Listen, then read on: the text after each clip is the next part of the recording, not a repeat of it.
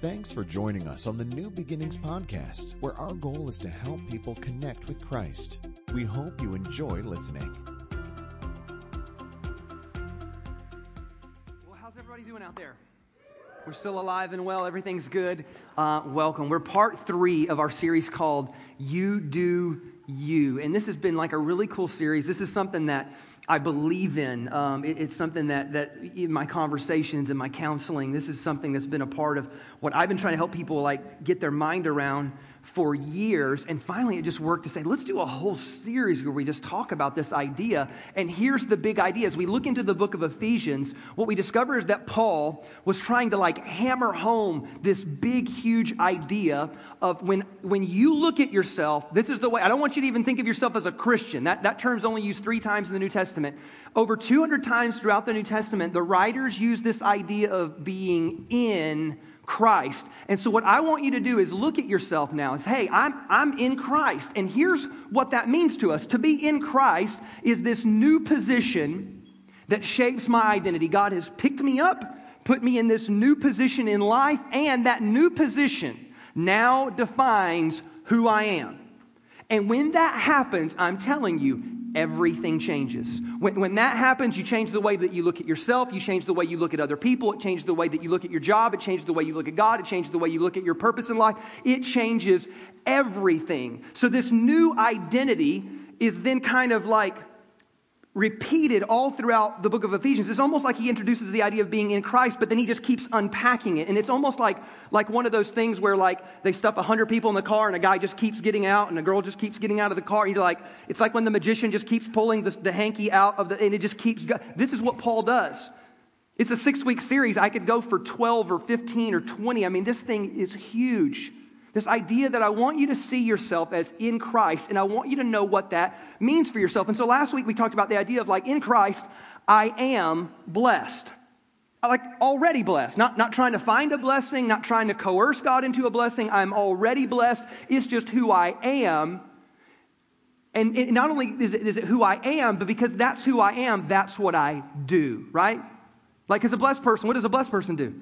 I bless others. This is who I am. And so if that's who I am, that's what I do. Today, I'm going to bite off what might be a more challenging subject. So pray for me this morning. I am going to talk to you this morning about the idea of I am reconciled. I am reconciled. In the book of Ephesians, Paul, we jump into chapter 2 now, and Paul jumps into something incredibly dicey, incredibly sensitive, and he does it with, it seems like, no fear. No hesitation. It wasn't like he tiptoed around the subject. It was like he dove into it and wanted to just go right at it. And so this morning, I'll try to do the same. Ephesians chapter 2, this is where Paul picks up. Verse 11 says this.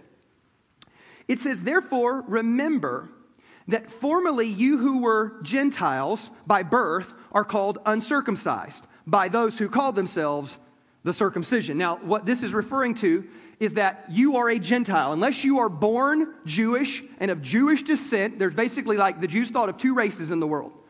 There was Jewish people and there was everybody else, right? And everybody else was called everybody say a Gentile.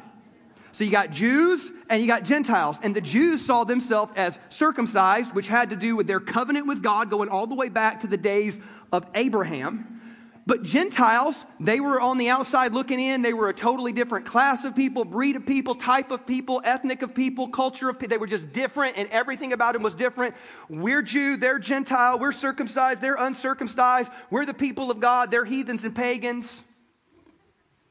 This is what they thought.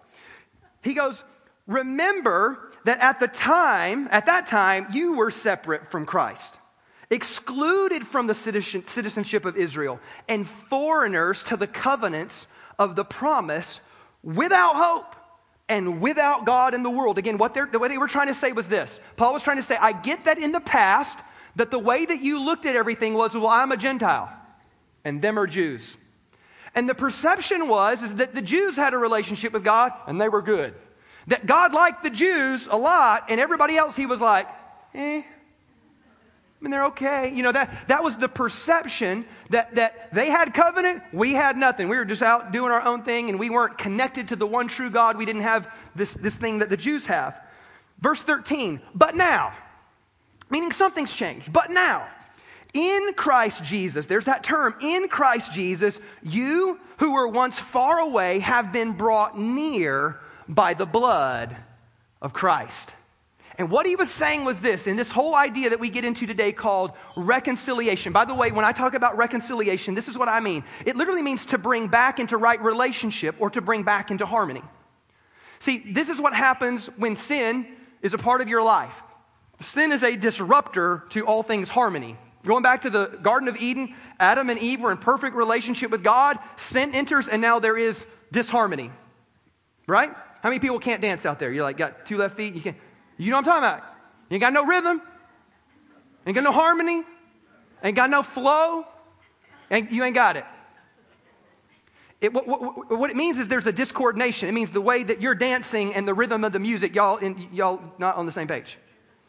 And what he's saying is that that's what you and God were like. You were in disharmony. Like you was over here and God was over here and y'all were not on the same page. And because of that, not only did sin create disharmony between you and God, sin creates, and somebody can give me an amen after this, sin creates disharmony from one person to the next person. So it's not that sin just messes up you and God, sin messes up you and everybody. Like, that's why everybody's mad at everybody and offended and bitterness. We're all in counseling and therapy, and I'm mad at him and I'm mad at her. We got mama issues and daddy issues and kid issues, and like I'm mad at my neighbor because he didn't pay for the fence, and we got all these issues. That's not me. I don't even have a fence. So, I'm just kidding. I just had to fix the fence now that I think about it. That's neither here nor there. But what he says, now in Christ, you and God are reconciled. Like that's what he's saying. He said, you used to be on the outside, but in Christ, you've been brought near by the blood of Jesus. And there's this kind of radical term. If you did not grow up in church, I'm not going to lie, the whole blood of Jesus thing gets kind of trippy when you first hear it. You're like, wait a minute. Vampire? What? I don't understand. The blood of Jesus is a reference to the Old Testament. Because in the Old Testament, what they would do is, and this was just a part of all of the religious cultures of the ancient world, is that they believed that they made a sacrifice that they would make God happy, right? And so what would they sacrifice? Well, believe it or not, sometimes they'd sacrifice people, but mostly they would sacrifice animals. And that was where this whole idea of blood came in. So like this is where, when you really think about it, this is why the writer of Hebrews says, for years and years and years, they sacrificed the blood of bulls and goats. But Jesus became your high priest and your sacrifice. He offered his own blood one time for all people, for all sins, for all time. And now it's done. That's why we don't have weird animals up in here right now getting killed. Can we get an amen like that? Aren't you glad that's gone? That'd be weird. I would not be down with that. Thank God you're born in the 21st century and Jesus has come. So this was this idea of the blood. So even in Ephesians 1:7, he has already referenced this idea. Remember this one? In him, we have redemption through his blood, the forgiveness of sins according to the riches of his grace. This is this whole idea. Do you remember when Jesus took what we call the Lord's Supper? Remember, he took, on Passover, he took all of his disciples to the upper room, and then he said, this cup is the new covenant in my blood. This was him initiating a whole new era, and he was saying, it's not about Jew and Gentile anymore. I'm creating a pathway so anybody can come and be right with God. And this is why Jesus said in John 3:16, for God so loved the world that he gave his only begotten Son, that whosoever. Everybody say, I'm a whosoever. Unless you're Jewish, you're a whosoever. Right? Just whosoever. I'm going to open the gates wide open because Jesus' plan was to make sure that you had an open invitation and an open door to come and be reconciled with God. And because he died for your sins, you don't have to pay for your sins anymore. Jesus has paid away, and now you can be back into harmony with your heavenly Father. That's a good thing. Somebody say amen to that. That's why we're all here today, right? It's because you and God, in Christ Jesus, you and God are now reconciled. There's a flow now. There's a connection now. There's a harmony now between you and God. As a matter of fact, I wrote this down. This is amazing. This is actually a quote from Mark Driscoll. It says, apart from Christ, you are farther from God than you think. But in Christ, you are closer than you know. Like in Christ, now apart from Christ, Because apart from Christ, we like to justify and think, well, I'm a good person. No, you're further than you think you are. But in Christ, you are closer than you can ever imagine. You are closer than you even hope in your heart. You are completely reconciled, not because of what you've done, but because of what Jesus has done for you. That's you and God being reconciled. Now, this is what he says next. This is verse 14. For he himself, this is Jesus, he himself is our peace, who has made two groups one. Everybody say two groups? One. Say it again, two groups. One. What were the two groups? You had Jewish people and you had Gentile. Y'all are so smart. Y'all are dialed in today. So you had two groups, and he said, because Jesus is our peace, two groups are now one, and he has destroyed the barrier, the dividing wall of hostility. Now, this is what the dividing wall of hostility was. Like, literally, the way that the temple was designed is that there was an inner court where only the high priest really went once a year.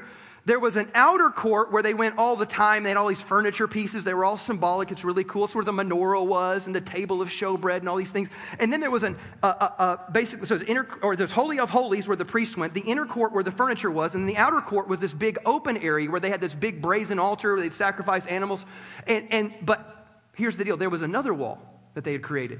See, what they decided is because there's a big gap between Jew and Gentile, we're going to create this other wall, and y'all got to go over there. And this wall is what separates us, and Gentiles can't come in here. Or, listen, this is what archaeologists found and discovered. They unearthed some of the wall, and then they found this inscription on the wall. This is the inscription. Whoever is captured past this point will have himself to blame for his subsequent death. Hey, I want to go to church. I'm going to climb the wall and get to God. You know. Really, that's how we're going to treat people. Okay. But that was the idea that, like, just people trying to get closer to God, we'll kill you if you come up in here. What in the world? And this was like, this was not even God's original intent. Let me get back to it. So in Christ, what he's saying is these two groups that become one is that in Christ, Jew and Gentile are now reconciled. He's saying literally, like, you used to have two groups. Now you got one group, right? You used to have Jew and Gentile. Now you just got people. That's all that there is now. So there is no racial divide now between Jew and Gentile. It can all be done away with. And for Paul to say this was incredible because at the time, man, the Jews were like literally fighting and killing each other in the streets in Syria during the time that Paul wrote this. Remember during the time of Jesus when he went to the well and he talked to a Samaritan woman and the disciples were all like, oh my gosh, dude, did you see what he just did? The reason why they were tripping was because the Samaritans hated the Jews. And the Jews hated the Samaritans. There was incredible racial turmoil amongst these people groups. And Paul has the audacity to come out and say, hey, y'all are tripping. There's no more dividing wall. It ain't there. Two people, now one people. And you got to remember, like, I think this is what you see, the reason why God initiates this and the reason why the prophets of the Old Testament were frustrated. It was never God's intent for there to be this dividing wall between Jew and Gentile. That was never the intent. It was for God to start with the Jews and to create his own people, but from out of those people, he would literally connect to the whole world. If you don't believe me, watch this. So Genesis 12:2. This is God talking to Abraham. He says to Abraham, I will make you a great nation and I will bless you. I will make your name great and you will be a blessing. I will bless those who bless you and I'll curse those who curse you. And everybody say all peoples. Like all peoples of the earth will be blessed through you. So like it was never God's intent that he would take Abraham and just bless just the Jews. Because clearly, before the Jews even existed as a nation, God was like, no, through you, I'm going to hit the whole world. I'm going to get everybody. So all peoples of the earth will be blessed. And they, for whatever reason, the Jews never picked up on this idea. So the prophet Isaiah addresses this issue.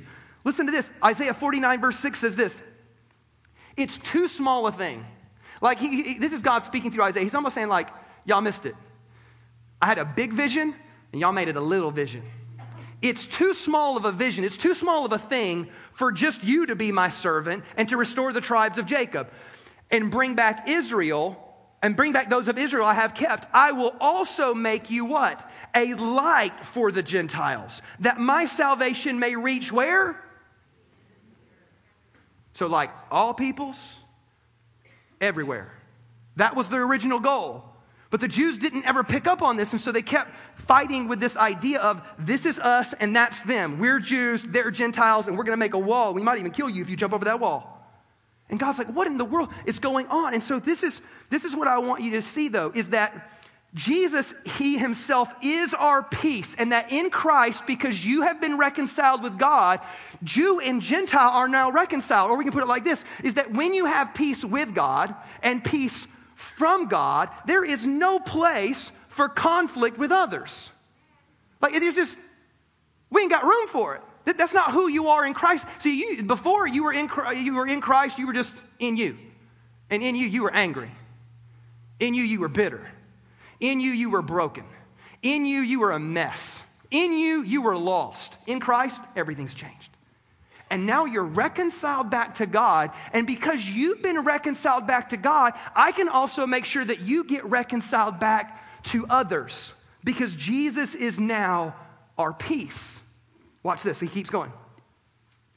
His purpose was to create in Himself one new humanity out of the two. I want you to think about that. So what was Jesus' goal in this whole reconciliation process? One humanity. There's not Jew.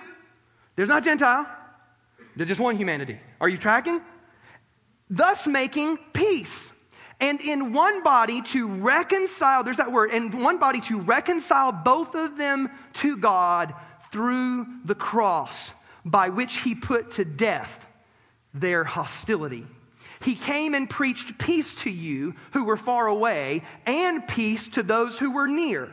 For through Him we both have access to the Father by one Spirit. Now this has huge ramifications, because this is what, all right, here's where we're going to go. All right, now I need y'all to be patient with me.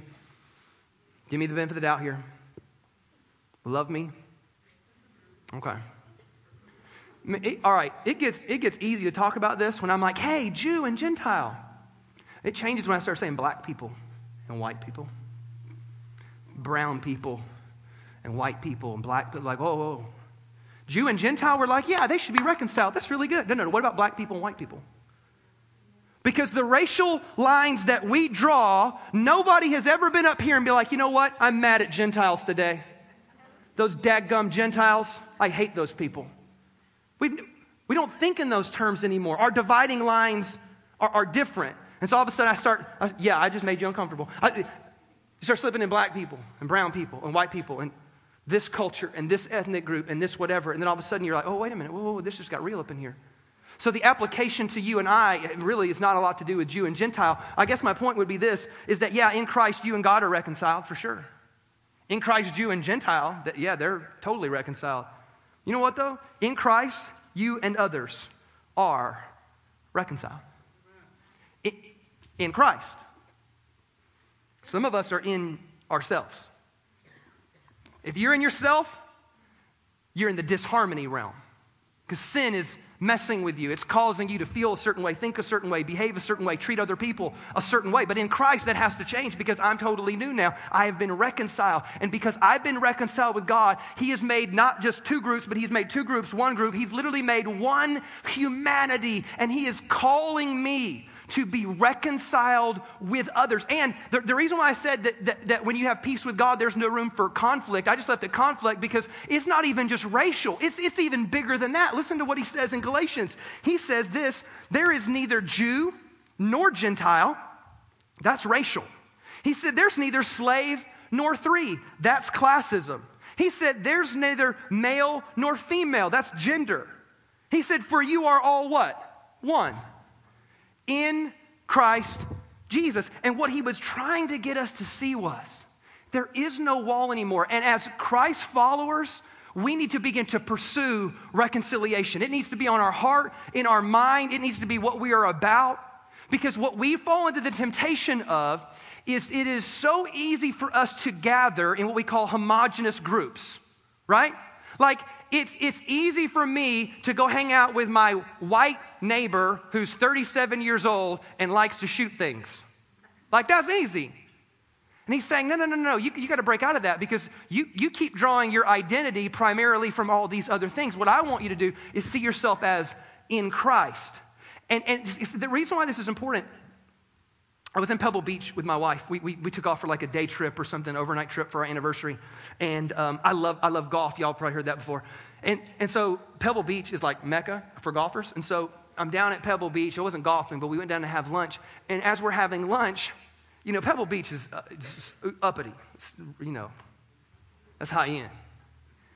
And we're at this table, but at the table next to us, we're overhearing a conversation. And the conversation caught our attention because at first we were like, oh, there's some believers over there and they're talking about church. And I'm like, that's cool.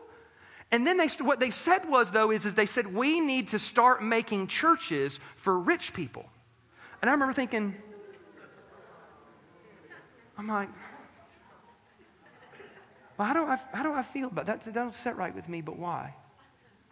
Like, no, but like, because it doesn't sit right with you at first, but then you have to ask why. Like, well, why? And I started thinking, well, I mean, like, you know, if you're in an area where there's a bunch of rich people, but you know, but I'm like, no, like there's this tension, and I'm like, there's something funky.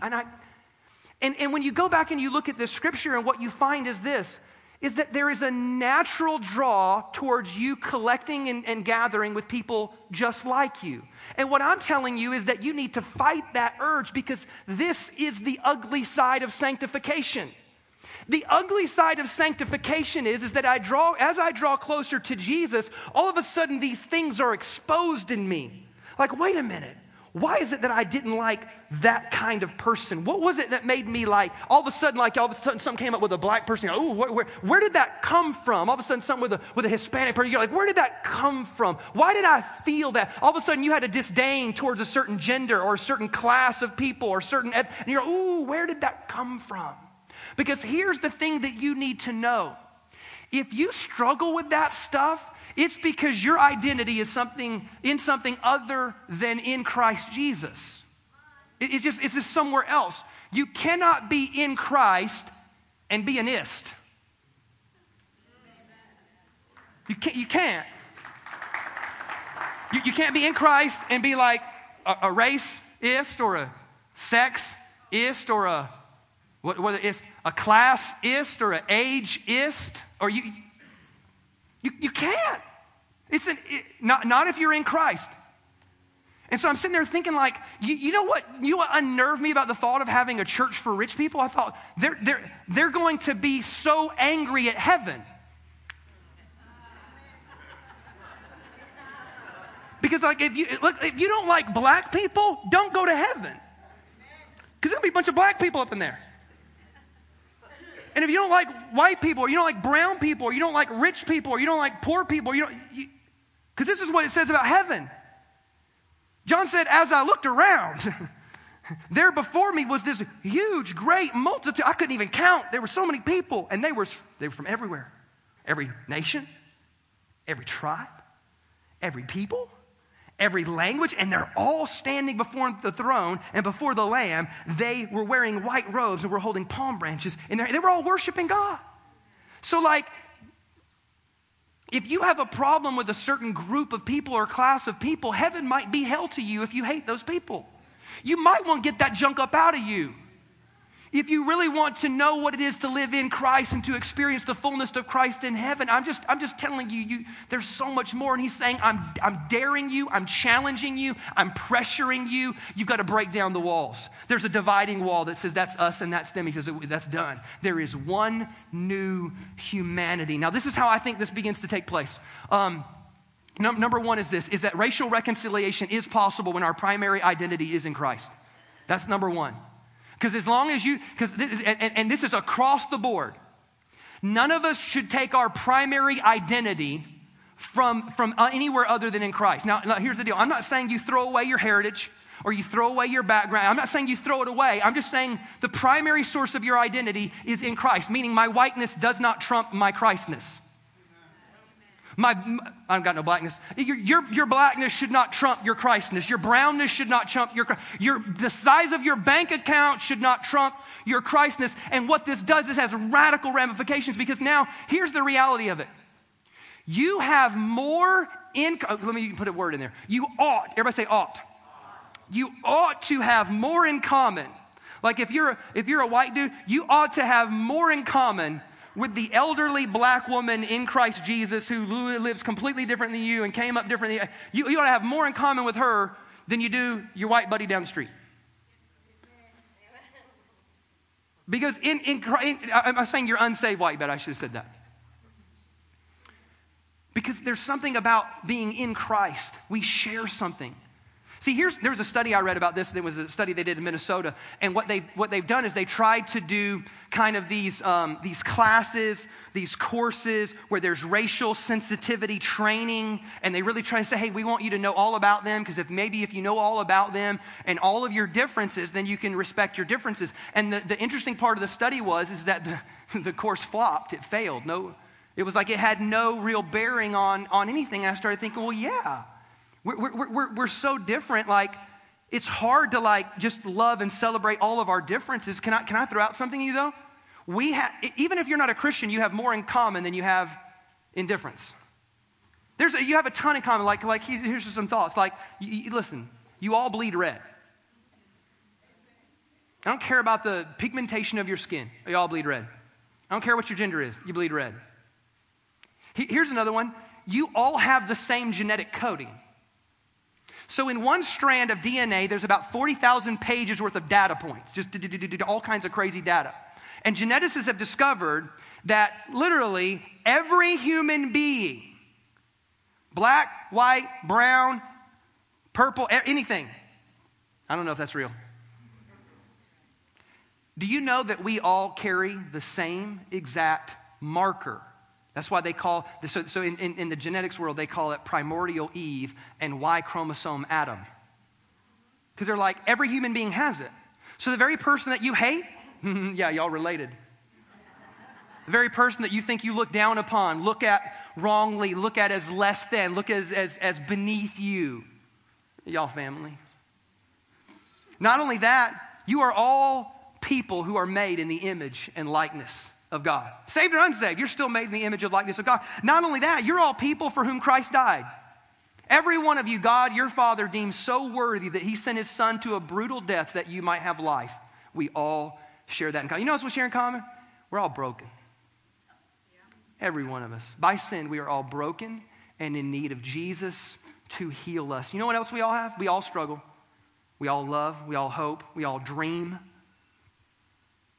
We all desire to be treated with value and dignity. Every human being carries that. Every human. And look, this is the stuff that we just have in common.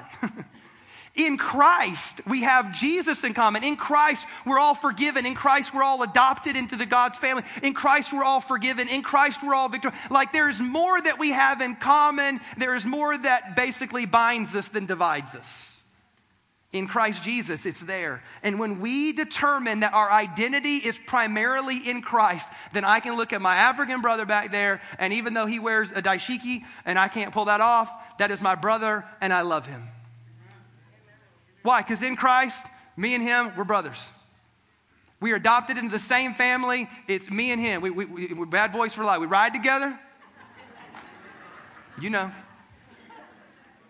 Here's another thought. Hey, racial reconciliation is actually commanded by God. You cannot obey Jesus. You cannot be an obedient Christ follower and not pursue racial reconciliation. I'll prove it to you. Matthew 28 says this. Jesus is speaking to the disciples and he says, go and make disciples of where? All nations. Baptizing them in the name of the Father, the Son, and the Holy Spirit, teaching them to observe all that I have commanded you, and lo, I am with you always, even to the end of the age. That whole part about all nations, that's everybody. Meaning, like, you can't fulfill the Great Commission. You can't fulfill and be obedient to Jesus and somehow look at other people and look down upon them and think of them as less than. You got to say, you know what? We are all people for whom Christ died. I need to love them, help them, connect them to Jesus. That is our mission. It is absolutely required. Number 3 is this: racial reconciliation is the application of the supreme ethic. The supreme ethic is love. This is why, like when you read Paul in his writing in Galatians, when he talks about love, and he says, against these things there is no law. You can't outlaw love. It's the supreme ethic. It's the supreme ethic that guides every one of our decisions, how we treat other people, how we view the world. It's the supreme ethic. And this supreme ethic, I'll read you what John Piper wrote. He said this, he said, we must pursue the supreme ethic of love, the very nature of God. Let us banish every belittling and unloving thought from our minds. Let us put every word or tone or ridicule or disdain out of our mouths. Let us go out of our way to show personal, affectionate oneness with Christians of all ethnic backgrounds. Let us be the salt and the light of our hostile and fearful society with courageous acts of interracial kindness and respect. In short, let us look to Christ and be forgiven and cleansed and healed and empowered to love. You can't, I'm telling you, you just can't follow, you can't be in Christ and start looking at other people groups, whether it's gender or class or race, and somehow think of them as less than or beneath. I'm telling you that if that's in your heart, this is the ugly side of sanctification. It needs to be purged from you. You cannot be in Christ and harbor that towards other people. You're never going to discover who you are. You're never going to figure it all out. You're never going to be in harmony perfectly with God or with other people. It's got to go. Lastly, in closing, Paul begins to wrap it up. He actually, consequently, that's how you start to wrap up a sermon. And I'm closing. Consequently, you are no longer foreigners and strangers, but now you're fellow citizens with God's people and also members of His household, built on the foundation of the apostles and prophets, with Christ Jesus Himself as the chief cornerstone. In Him, the whole building is joined together and rises to become a holy temple in the Lord. Together we rise. Together we rise. I need you. Together we rise. And then this is what he closes with, because he talks about this idea of unity and what it brings. Watch this. And in Him, this is back to this whole in Christ thing. In Him, you too are being built together to become a dwelling in which God lives by His Spirit. I want you to think of it like this, is that our unity is a welcome mat to the Holy Spirit. Our unity opens up the door for the Holy Spirit to come and dwell in us. And not only that, but to lost humanity. Because if anybody ought to be leading the way in reconciliation, it ought to be us. Because there are no dividing walls. We are one in Christ Jesus. There's neither Jew nor Gentile. There's not slave. There's not free. There's not even male and female. We are all one in Christ Jesus. The book of Ephesians was written from a prison cell. There's another letter I recently read, and I thought it was so profound, and some of the stuff in there, I wish I could read the whole thing or just a large part. I can't. I'm just going to read a small part of it. But there's another person who wrote from a prison cell. He says this. He says, I am in Birmingham because injustice is here. Just as the prophets of the 18th century BC left their villages and carried their "Thus saith the Lord" far beyond the boundaries of their hometowns, just like the Apostle Paul left his village of Tarsus and carried the gospel of Jesus to the far corners of the Roman world, so am I compelled to carry the gospel of freedom beyond my hometown. Like Paul, I must constantly respond to the Macedonian call for aid. He goes on later to say this powerful quote, "Injustice anywhere is a threat to justice everywhere."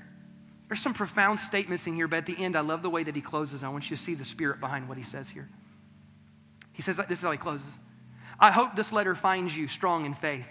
I also hope that circumstance will soon make it possible for me to meet each of you, not as an integrationist or a civil rights leader, but as a fellow clergyman and a Christian brother. I want you to see that. I want to meet with you, not as brothers. Let us all hope that the dark clouds of racial prejudice will soon pass away and the deep fog of misunderstanding be lifted from our fear-drenched communities. And in some not too distant tomorrow, The radiant stars of love and brotherhood will shine over our great nation with all their scintillating beauty. Yours for the cause of peace and brotherhood, Martin Luther King Jr. There is a desire for the person that is in Christ to be reconciled with God. But there's an ought to that I think we haven't fully embraced yet, and it's the ought to, the desire that we ought to have to reconcile with our brothers and sisters across the entire world. That no more are there racial lines or gender lines or even class lines or age lines, but we are all one in Christ Jesus. Dear God, help us lead the way. Let's pray this morning. Father, I pray that we would be the people of reconciliation, that we would so embrace and own our reconciliation back to you, that when we look at other people, we think there is nothing about them that should divide me from them. God, there should be a harmony between us as brothers and sisters in Christ. That in Christ we should never look at another person and think less of them because of their background or their age or the color of their skin or what side of the tracks that they came from. God, help us to, God, get ready for heaven, knowing that we will be with all nations, tribes, tongues, and peoples, God. But you said that while we are here, that, God, we should pray to make earth more like heaven. So, God, help us to be the people of reconciliation. God, let us extend forgiveness and kindness. Let us extend grace and mercy. Let us repent to one another. Father, help us to lead the way in this area, God. Lord, I pray in Jesus' name, and we all said, amen. Can we give the Lord a big hand clap this morning? Thanks again for listening to the New Beginnings podcast. For more information on New Beginnings Church, please visit us online at nbchurch.tv.